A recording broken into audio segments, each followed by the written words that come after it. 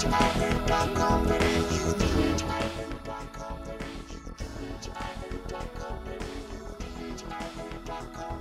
afternoon, everyone. Welcome to episode 181. My name is Jim Bablis, Workplace Relations Legal Officer. And here today with me I have Maddie White, Workplace Relations Advisor. Hi, Maddie. How are you going? Good, thanks, Jim. How are you? Very good. Now, Maddie, today we're talking about the General Dentist Review. Normally we would have a clue, but I think we're just going to skip over the clue because I think we just had too many clues lately. And I think dentist is probably not the most fun thing sometimes, but it definitely has to be talked about. So there's been a fair bit of movement on the EBA front recently, Jim. What is the current status of the dentists?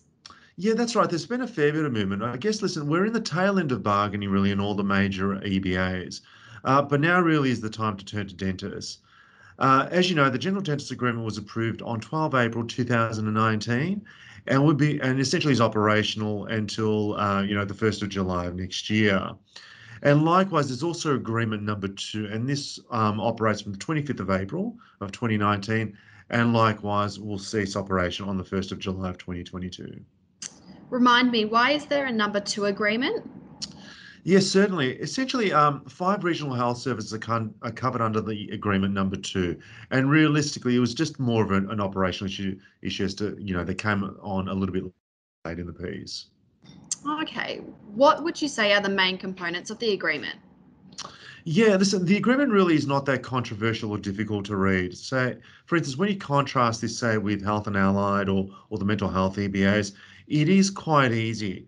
The real difficulty, though, has been, and one that we've really encountered, are in the implementation components of the agreement. Okay, can you elaborate on what the implementation issues have been? Certainly. It comes down to, I guess, 5 key issues, and there are 2 distinct themes. One is financial, and the second is operational. The financial implementation issues, I guess, are as follows, and they relate to the following clauses and parts of the agreement. Clause 25 around lump sum payment, Clause 26 around remuneration, Clause 58, which is professional support allowance, and lastly, Appendix 3, remuneration also as well, particularly around wages. And the operational implementation issue really has been in relation to Appendix 4, and this is where we deal with the clinical manager hybrid classifications issue. Let us focus on the operational issues. What are the hybrid classifications? Absolutely. So Appendix 4, or Clause 63, to be more precise, covers this. And essentially, this deals with aspects of Level 4 and Level 5 dentists. It encompasses employees who are clinical leaders and whose primary focus is oversight and strategic direction for clinical management. It was envisaged, I guess, through the life of the agreement and from previous bargaining that there would be a total of 10 EFT allocations statewide. I guess it begs the question as to why this has been controversial. I guess, mate, it comes down to 2 key reasons. Number one, what criteria do you use to determine the hybrid roles? Both Lexi and I, who implemented this agreement, developed a very comprehensive template that looked at the level of work, and really, I guess it was a very long checklist. The more boxes you ticked or were ticked, the closer, I guess, you were to a level 5. And secondly, how were these positions to be allocated? The unions are trying to provide a more broader interpretation and allocation, specifically into community health, and we really did disagree with this point. That sounds like a lot of work. Absolutely. It took almost 1 year to implement the agreement, so it was quite long. How was it resolved? Well, I guess compromise was the key to all this. The department did indicate that whilst funding was not intended for the community sector, it would be decided by the parties essentially through implementation at the latter stages as to how the allocation of funding was to occur. And what transpired really at the end of the day was, that we composed a panel among the VHIA, DHSV and ADAVB, the 3 key parties to the agreement, and we voted by majority consensus as to which services received what roles. Okay, so I guess what review items are you looking into? Yeah, there's a number of them that we've so far started on, and we could probably just start listening with the ones that really were an issue during implementation.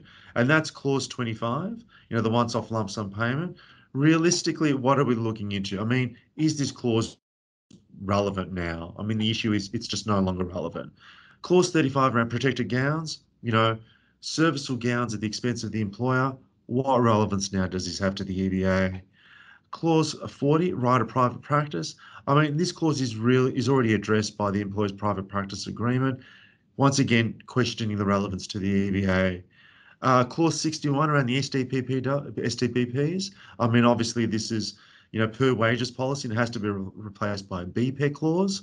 So that's obviously another issue. Clause 63, the classifications that we've talked about, it's now been addressed. What real work does it have moving forward? And clause 65 tying into that is the competencies. Likewise, what real work does it have right now? And what we've really done is we've posted the track, or the review track, I should say, on Yammer, and we're really seeking member feedback at present. Does this also extend to the community sector? Great question, and the answer is yes, it does. And we're in the process of circulating a tracker for the community sector as well. Now, are you proposing to have a single dentist's agreement? Listen, we are. We would prefer, for the sake of clarity, to have a single dentist agreement for the public sector, and also a single one for community, and also with respective heads of agreement, so as to avoid, crossover, multiple review points, and interpretation issues. Now, what about dental therapists?